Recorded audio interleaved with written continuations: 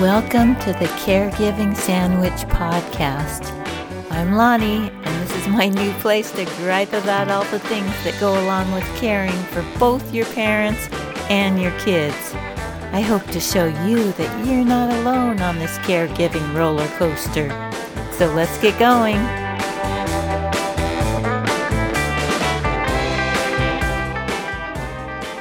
So, in the last episode, I told you that my dad has dementia and that his memory care unit doctor suggested to my mom that they stop feeding him.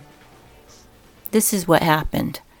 My mom's sister and I went to lunch 2 weeks ago, and my mom says, "Just before I came to lunch, the nurse called from Dad's memory care. The nurse said, 'We keep finding food in his mouth long after the meals, and we have to scoop it out with a spoon so he doesn't choke on it when we put him down for a nap. Sometimes it just starts falling out of his mouth when we're in our activities. The doctor suggested we stop feeding him and just let him eat the amount he wants to eat on his own. What do you want to do?' I said, 'What? I didn't know they were feeding him. Why are they feeding him?' My sister replied, 'Yeah, they should just let him eat on his own.' 'Right,' I chimed in. 'Just let him eat what he wants to.' My mom, 'But he can't eat on his own. He can't feed himself.' 'What do you mean? I go with you to see him all the time, and every day he gobbles up the fruit cup you bring him.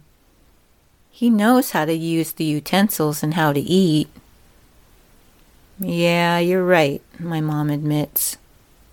Side note, my dad has been getting physical therapy on how to swallow for the last 6 months. In that time, he's gone from solid food to chopped food to minced food and even to pureed food.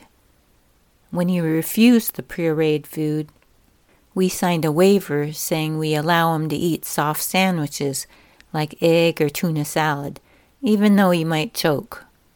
Okay, back to our lunch. So what did you say to the nurse? Did you say we should let Dad eat what he wants? I said I'll think about it for a week, my mom announced. Well, I'm back in Arizona now, and it's been 2 weeks, and I guarantee my mom hasn't thought about it for a second. I know she has the idea, "He can't eat on his own," stuck in her head.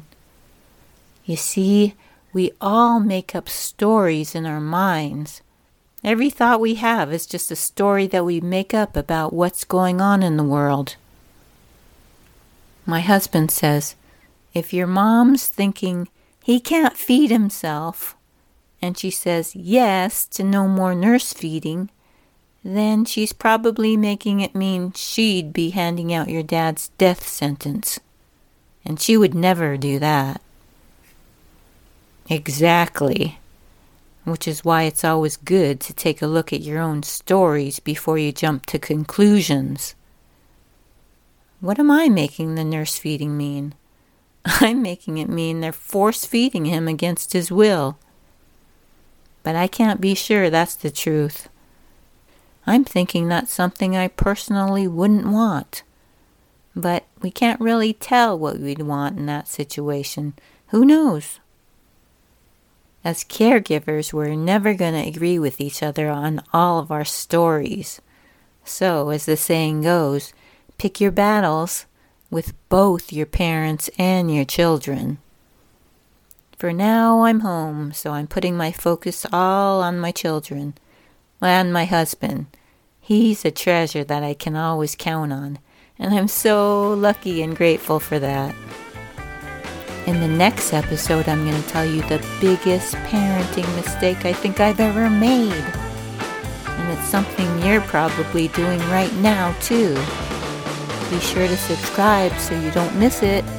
Take care. Bye.